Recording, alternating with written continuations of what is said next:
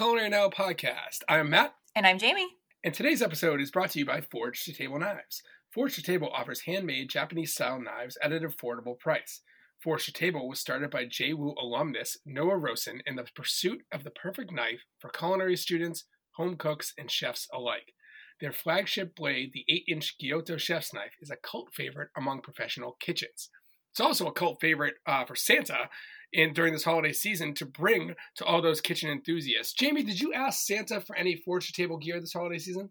You know, I did. I really need a new bread knife, and Forge to Table has a 10-inch serrated knife that is beautiful. That's definitely on the top of my list, as well as some of their leather knife covers, because my knives are always in my toolbox, and to keep them sharp and myself safe, these leather knife covers are going to come in so handy. So those are my top two that I'm asking Santa for this year.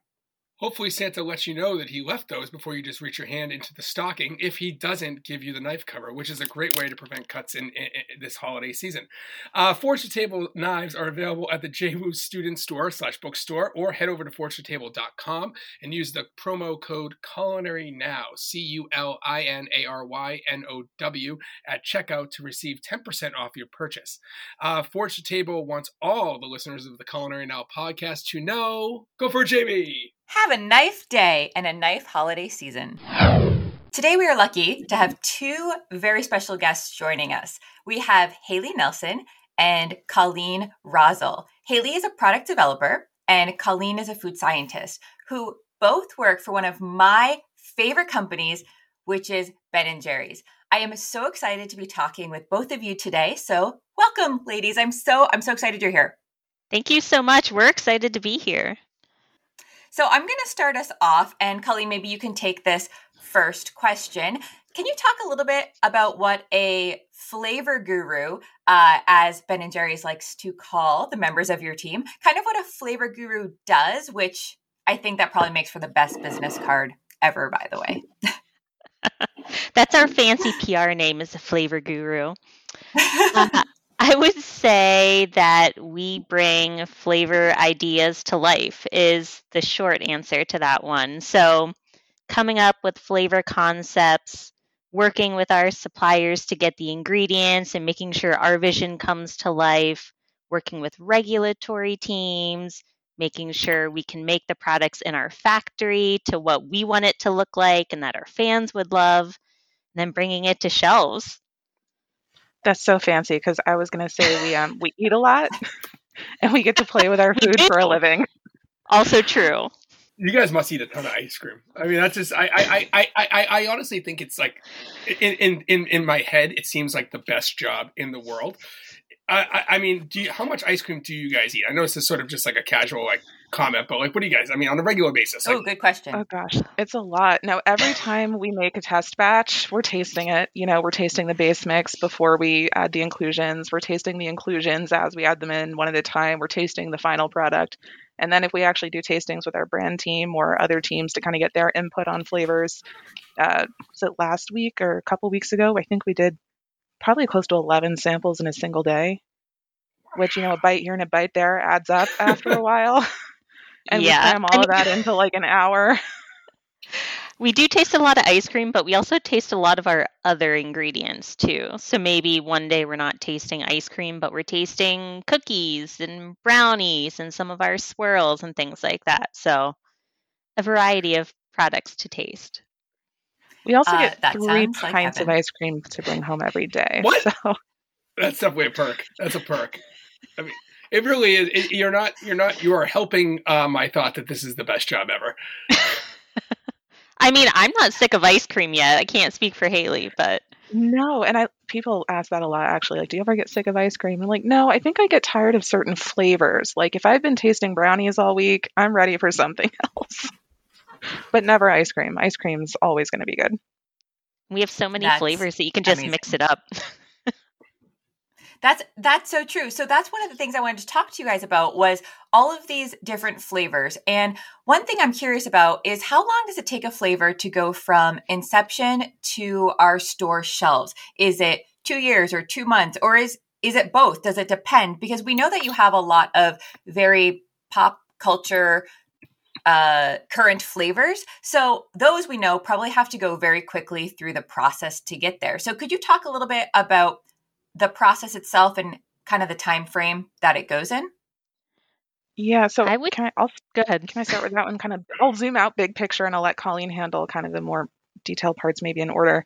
But big picture, it kind of depends on if we're bringing in new ingredients or if we're using existing ingredients and if you think about building a product in your kitchen, kind of like orchestrating a band, you've got all the same instruments, you've got all the same ingredients. It's just how you put them together that makes something really interesting and unique. And you can have the same ingredients, building product A as you have in product B, and yet they deliver on a totally different experience.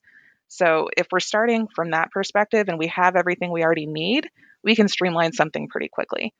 But if we're bringing in a new ingredient or a new vendor or working with a new partner or a new business or tying in something social mission or a partnership with a celebrity, that stuff all adds significant time to our development process because, we're tying in more people to the tastings. We're trying to fulfill everyone's needs along the way. We've got, legal things to worry about now. And with new vendors, we've got new partnerships and testing and standards to figure out. So if we really needed to move something quickly, we could probably 6 months, maybe 5 months, 6 months, maybe make it happen. But if we're working on like one of those bigger partnership, longer term flavors, I would say at least a year and a half minimum. Yeah, I would agree with that. The only other thing I would add is if it involves a new technology. So like Topped was a new technology for us and working with a new factory. So that product line took longer than our typical pint renovation made at our current factories. Just one quick note on the Topped line. I recently just tried the bourbon Topped, and oh my God, I think it's my new favorite flavor.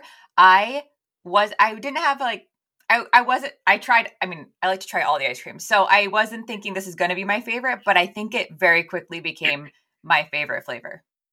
Ooh, which says a lot, because I've tried a lot of them. Well, I wasn't going to tell you. I picked that part off because I don't like white chocolate. It's okay, Jamie. I'm not offended.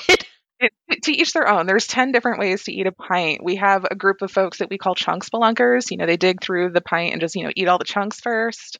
We have the core folks who kind of just tunnel down a core pint and just eat all of the core material, and then they go for the ice cream on the sides. If you want to eat your ganache first or not at all, that's totally up to you. There's no wrong way to eat a pint.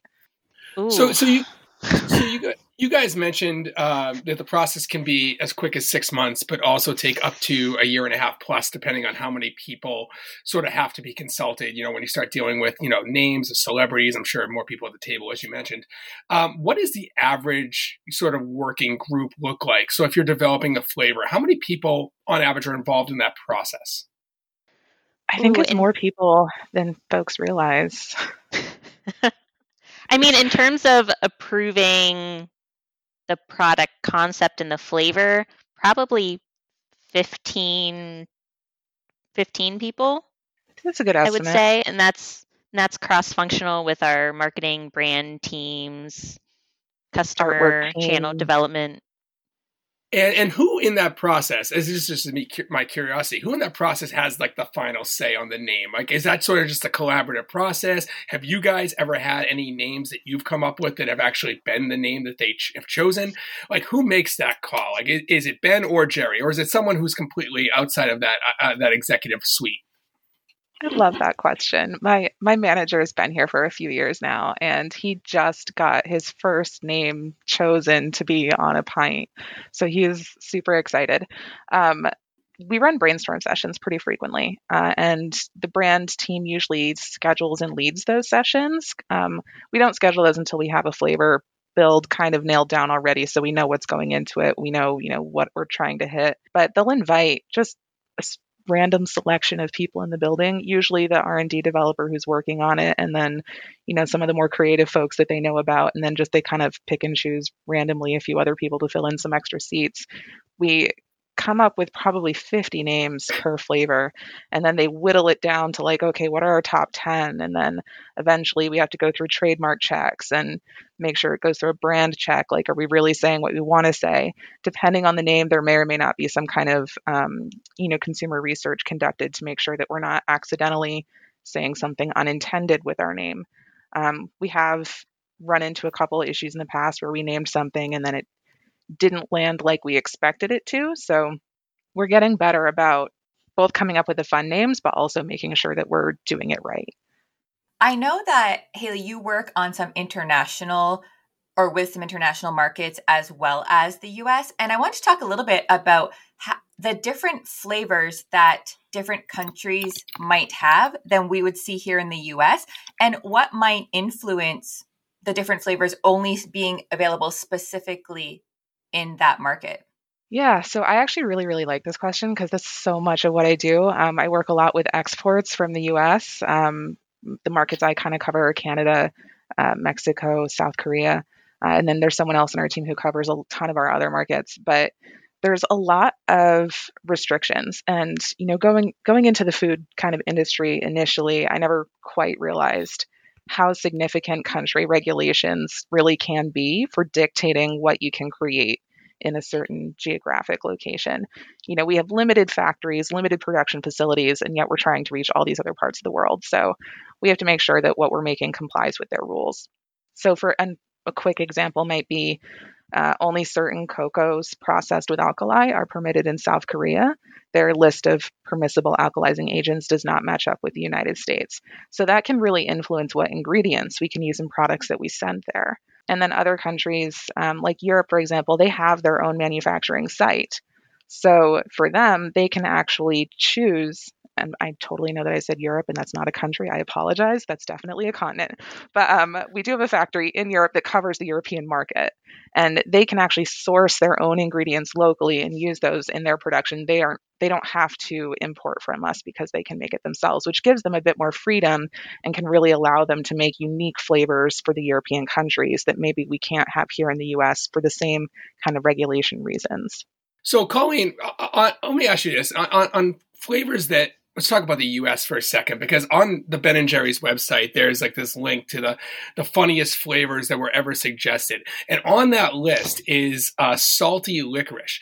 Now, I can understand why Americans might not jive with that flavor, but I've had licorice ice cream in Denmark, and it is friggin' delicious. And I don't know if it's just because I like black licorice, I like anise.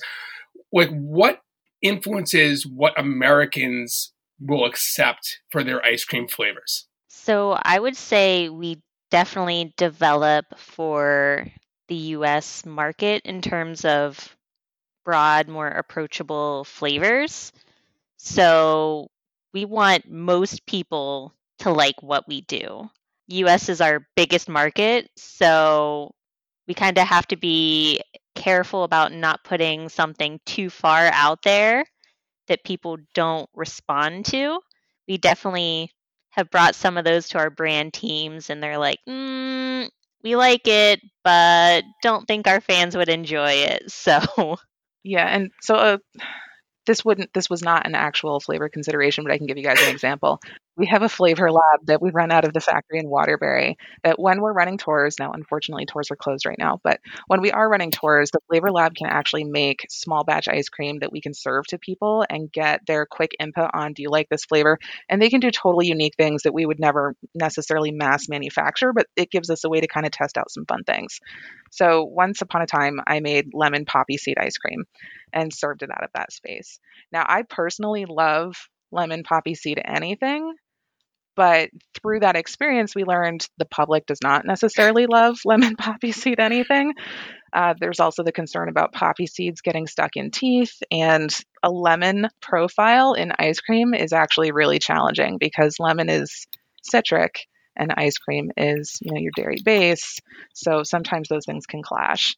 So getting that right balance was also a big challenge. But for a flavor like that, we would from that experience, we would never try to launch that in the US, but in a different part of the world, maybe that would do really, really well. Now, at that point, if we had a flavor that we were like, it could do well here, but maybe not over there, we would consult with our brand team or some of our other teams and ask them, like, do you think we should pursue this, or do you think we should move on? We also do a lot of consumer research with our fans, and we throw flavor ideas their way to see what they're interested in too. So that gives us a lot of ideas as well. So I was going to say this kind of segues perfectly into my next question, which is how do you guys determine when to discontinue a flavor and when to keep it around? Because a couple of my favorite flavors have gone away, such as key lime pie, which I know is seasonal. It came back for a hot second, and I bought all of them. But also the Liz Lemon Greek yogurt from 30 Rock also went away, and that was a lemon flavor profile. So I'm really curious, did the 30 Rock based one go away because 30 Rock ended, or because you guys don't have the Greek yogurt line anymore? So can you talk a little bit about what determines what stays and what goes? There's actually a lot of different reasons. So I'm like, I don't know how to answer that, because I actually stopped choosing favorites myself because inevitably they'd get retired. And I was like, it's the kiss of death. I'll choose one and it's gone. Some of the reasons are, maybe an ingredient we can't get anymore.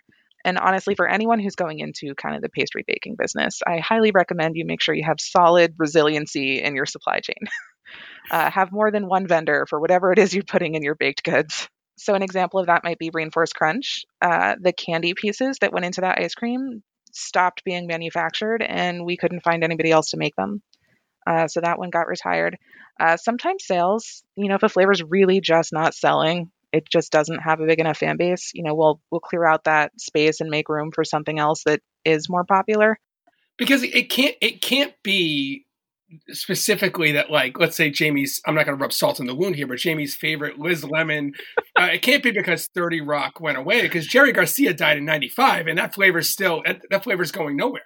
So it has to be sales related and at some level. That is a part of it. But it definitely also has to do, like, there's a lot of different reasons a flavor could be retired. We have, honestly, historically, we've retired some flavors for really silly reasons. Something like, we just don't like the name, so we're just going to make it disappear, and, maybe we'll like fix it, edit it, come back to it in 5 years. But for now, we'll just knock that one off. So any reason at all that the business either can't make it happen anymore or doesn't see why we should continue making it happen, then those are the reasons they'll kind of go away typically. We also do have, though, we have a really amazing fan base of people who love our ice cream, and it's so fun to interact with them.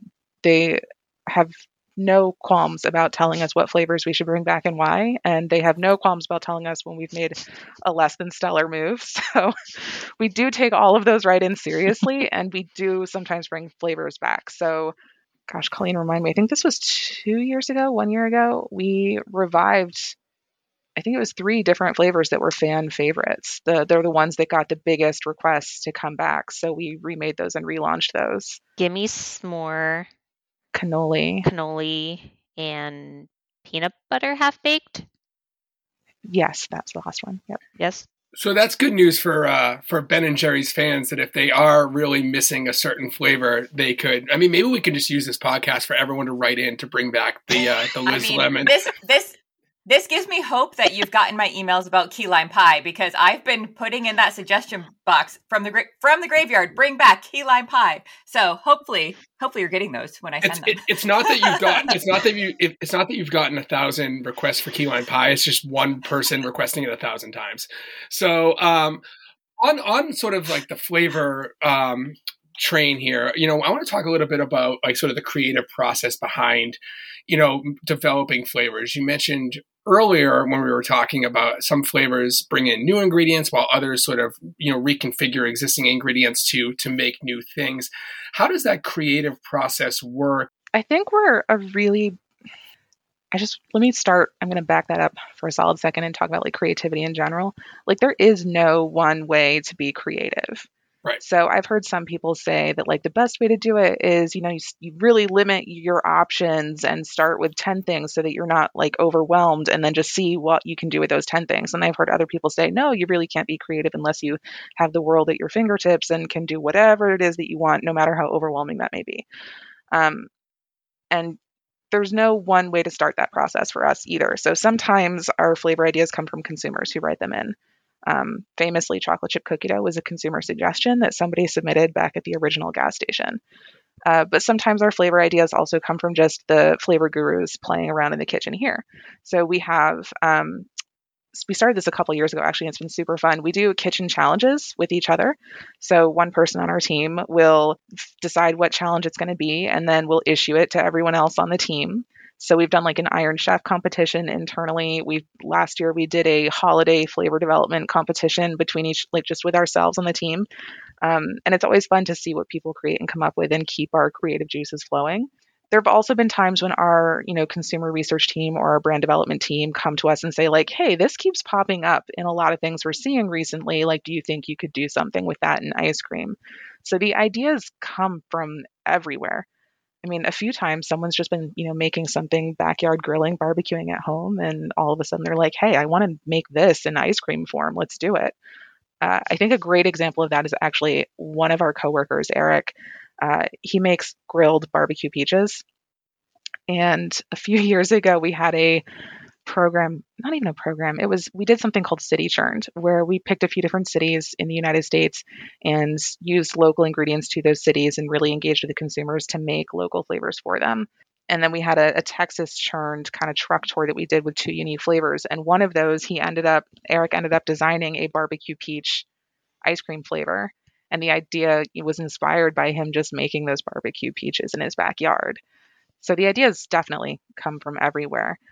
Not all ideas translate to ice cream very well, though.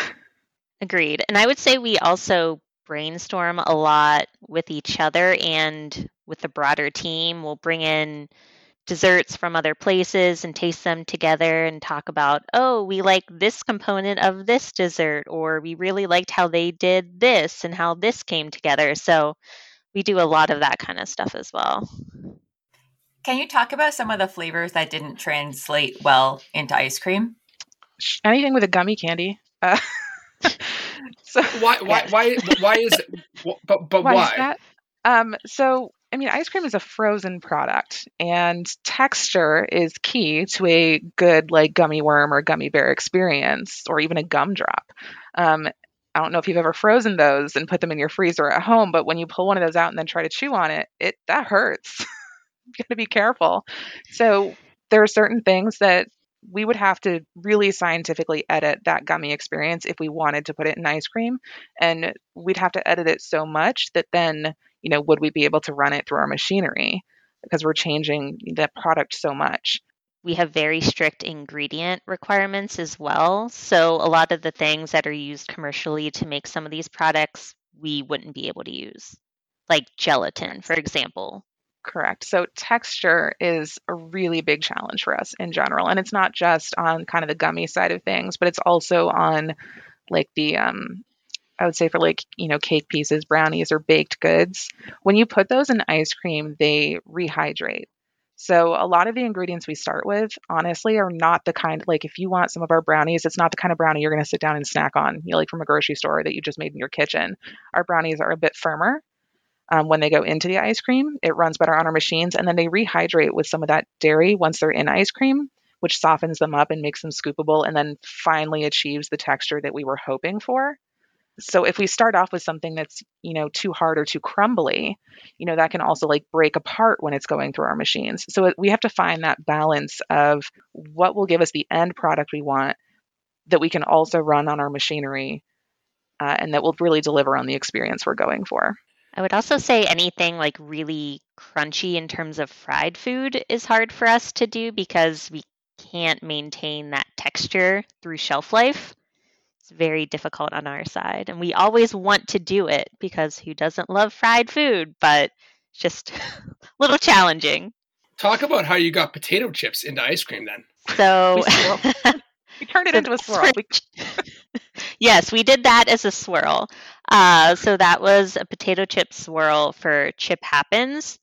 So we used crush up potato chips and a lot of fat in the variegated itself. So it sets in the ice cream and it protects the variegate from getting moisture migration from the ice cream. So the fat protects it and helps it stay crunchy. So that makes a lot of sense because potato chips were also in late night snack, but I believe those were chocolate covered. So the chocolate would protect them from the moisture. This is so interesting. Correct. And those were also more of a cluster than an actual like full potato chip, because a chocolate covered potato chip that you can get out of a candy store, that'd be too fragile for us to use. But a covered cluster is something we could actually work with. Awesome. So you talked a little bit about, taking feedback from consumers and how that can influence your sort of new product line. I know that, ice cream at its core is not necessarily dairy friendly, but you guys have a substantial dairy-free line and you've explored that, and you also have gluten-free. How does the company sort of adapt to the growing shifts in consumer demand from just diet in general, whether that be gluten-free, dairy-free, or whatever? Are there any sort of other trends that you guys are on your radar and you're sort of factoring into maybe future flavors? I would say gluten-free is definitely one that we're considering more often now, as well as dairy-free and potentially the combination of the two, because there are people who can't have dairy but also can't have gluten. So we want to make sure that we can have ice cream for everyone. So it's definitely something we consider, but we're always like, how big is the market for this? Are there a lot of people who can't have dairy and can't have gluten? So definitely some considerations on our side. Well, and at the end of the day, we feel very strongly that we want to make the best product we can. And if we sometimes exploring those options results in a mediocre product, in which case we'd rather just not launch it. So it's got to be really good. So it's not just about, can we make something gluten-free? Can we make something dairy-free? It's also, can we make it gluten-free? Can we make it dairy-free and still have it taste really good and fully fulfill on the experience that we really want people to enjoy? Like, my sister is someone who's also gluten-free and she avoids dairy for lots of different reasons. So not all of our non-dairy flavors are for her. Not all of our gluten-free flavors are for her. She's tried some really awful gluten-free and non-dairy things out there. So she appreciates the good ones when they come along. And we only want to deliver the good ones. Yeah, I would say our team is a good test for this as well, because we make the samples, and if we want to keep eating it knowing that we don't have any restrictions, then we're like, this is a good sign. We think people really like this flavor. That's definitely the sign that it's really good, is when you don't have to eat gluten or dairy free and you're enjoying it anyway. Yeah, that's definitely a great sign. So what are some of your favorite flavors that you've been a part of developing, and maybe a personal favorite when one you go to time and time again that you're always going back to, or maybe it's a past flavor too? Ooh. So one of my favorite discontinued flavors is the speculoos core. When I first started at Ben & Jerry's, I was like, can we bring back the speculoos core, please? I love this flavor so much. And we're like, it didn't do well with consumers. I think maybe it was the name. Maybe it was a little too ahead of its time calling it speculoos. But now cookie butter is everywhere. So just too far ahead of our time. Ooh, a current go-to flavor of mine would be Gimme S'more. So I love anything with a graham swirl. Everyone on our team knows this. If a graham swirl is out in the kitchen, I will eat it by the spoonful. I have no shame about it. So that is definitely one of my go-tos. In terms of flavors that I've worked on, so I would say maybe Boots on the Moon, which we did as a limited batch Netflix flavor. And I really liked how the ice cream build tied in the theme of the show. So it was all about space. And we did like a milk chocolate ice cream with a sugar cookie core to kind of represent the moon. And we had almond toffee clusters, which were the meteors. And then we had chocolate cows floating around in space. So that one, it really came together and tied in with the theme of the show. Awesome. Haylee, what about you? Gosh. So I'll start with the ones I've worked on first. I guess one of my favorites that I worked on was Berry Sweet Mascarpone. It didn't stick around for long. So for anyone who did find it, it was in Whole Foods as an exclusive. It was a blackberry and mascarpone ice cream. So the two ice creams were in there with shortbread cookies and chocolate covered almonds. And fun fact, when I was developing that flavor, I put so much blackberry flavor into it and I was so excited.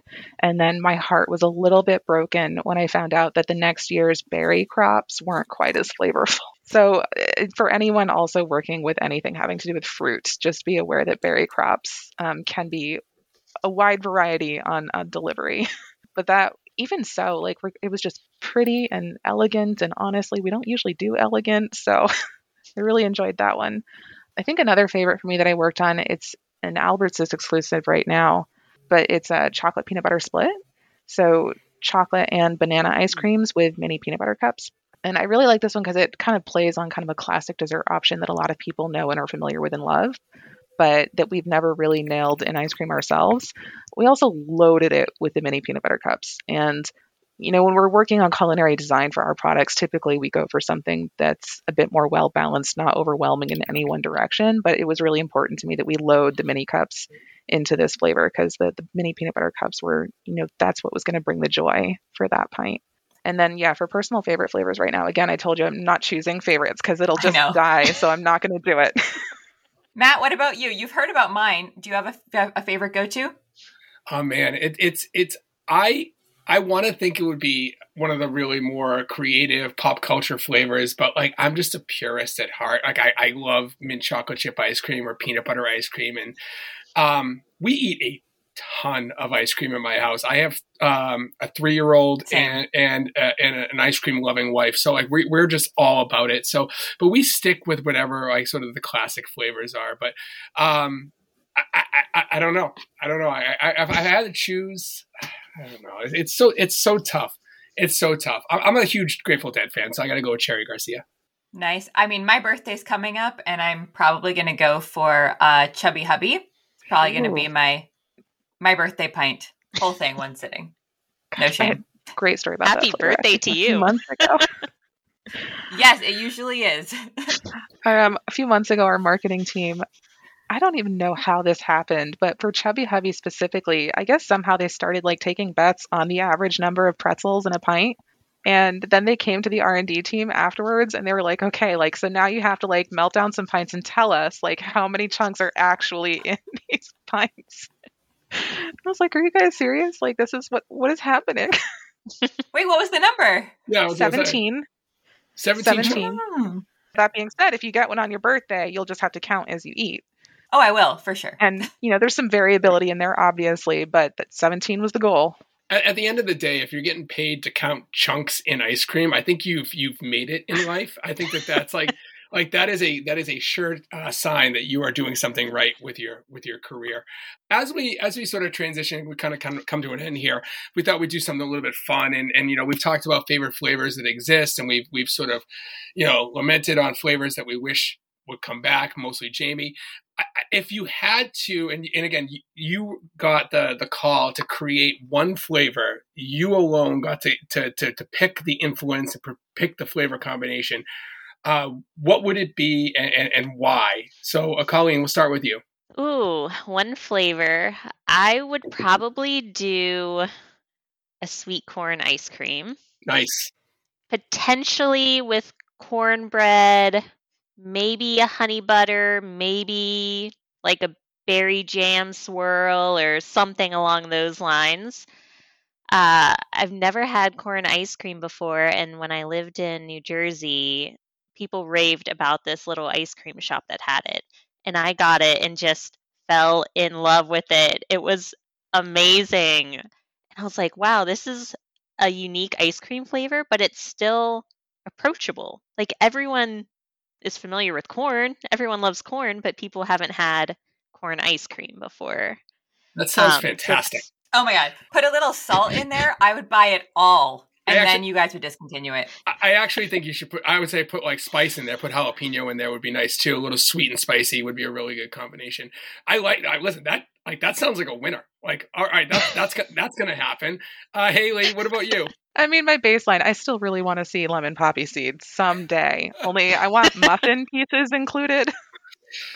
I really like the breakfasty kind of flavors, and ice cream's not typically a breakfast product, even though it's got dairy, and we could add muffins or you guys coffee. had cinnamon roll. You had cinnamon roll for a while. Right, so I'm really into the breakfast flavors. So a lemon poppy seed muffin, lemon ice cream with poppy seeds and poppy seed muffin pieces in there would make me so happy. But outside of that, if I were to get a bit more creative, we've been on locally here, at least in our team, we've been on a little bit of a hot honey kick. Nice. I would love to see a flavor that could pull off a hot honey and do it really well. That sounds awesome. Oh my gosh. So those I would flavors, buy all of those flavors. Those flavors actually, I feel like, have some option to becoming a real flavor because you guys know the parameters. When Jamie and I start throwing out ideas, this is where you guys have to check us and you have to really tell us how realistic this is. So Jamie, what would be your carte blanche flavor for Ben & Jerry's? Oh my gosh, I wasn't prepared for this question. Well, I like the really weird out there flavors. I like sweet and savory. And so a long time ago, I had this idea, like years and years. And I was like, my dream job would be to create this like gold label for Ben & Jerry's. And it would be all these like really fancy chef flavors that are so crazy and off the wall. And so one flavor combination that I really like and would fall into my hypothetical chef gold label Ben & Jerry's would be a black truffle ice cream with hazelnuts and maple and chocolate chunks or swirls would be like, that'd be my flavor combo. What everything would be, I don't know, but it would be, some gold leaf in there too. Like, let's really charge like $300 a pint here. Yeah. You said maple and I was really like, ooh. Just do truffle chunks. Why not? And just make it $1,000 a pint. Like that's Jamie. That sounds awesome, and I love the idea. So the Ben & Jerry's crew is going to have to make it happen. For me, I'm going to go back. I want to see licorice ice cream, and I want to see Good and Plenty candy folded in. So make that happen, guys, please, for me, because I want licorice ice cream. We have a few licorice fans on our team, so they might be able to pull something off. I confess, I'm an all sorts fiend. I would be happy to taste test. Please send me whatever you have. I'll come to Vermont. I will be there anytime. Just give me 2 hours or 3 hours to get there. And to pick me up on the way. Yes. Just to be clear, all the Good and Plenties are an option, but salty licorice, it's a bit Nordic. Do you go for like the soft salty licorice or the hard salty licorice? When I went to Iceland a couple years ago, I noticed there was like a sliding scale of salty licorices in terms of like super, super soft all the way to, like Werther's kind of hard. No, this was soft. It was the flavor that I had when I tried it. There was no really noticeable chunks of licorice. It was more flavor. So that's why we could be pioneers and we could put the Good and Plenty candy in there. It's a classic, really trigger those baby boomers. Let's do it. Let's make it happen. They might hurt your teeth a little bit though. Putting those Good and Plenties in ice cream. It's above my pay grade. There was a flavor he did at one point with pineapple chunks, and it was not a stellar moment. First of all, pineapple has like an enzyme that eats away at dairy, so like long term, it doesn't work very well unless you do something to the pineapple ahead of time. You have to cook it. Also, like if the pineapple chunks were too big, we had this experience where I was scooping through and I like got a chunk and ice cream joy, and all of a sudden I hit this like weird pineapple popsicle moment, and I was like, why is there a pineapple popsicle in my ice cream? Well, ladies, thank you so much for joining us. This has been a fascinating conversation and has made me crave ice cream for sure. So I'm definitely going to pick some up later today. I appreciate you guys sharing all of your knowledge with us and your experiences on the Ben & Jerry's team. Absolutely. Thank you so much for having us. This was great. This has been super fun. Happy to come back. Just let us know whenever. All right, guys. Oh, for sure. For sure.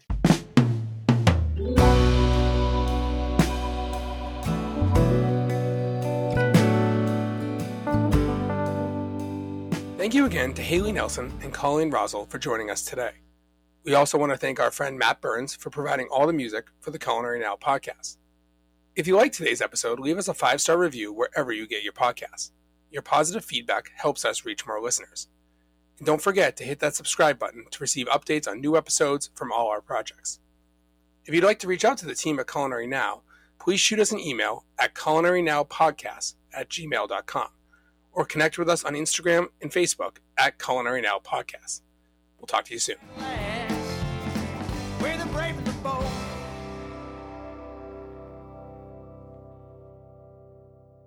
And we out.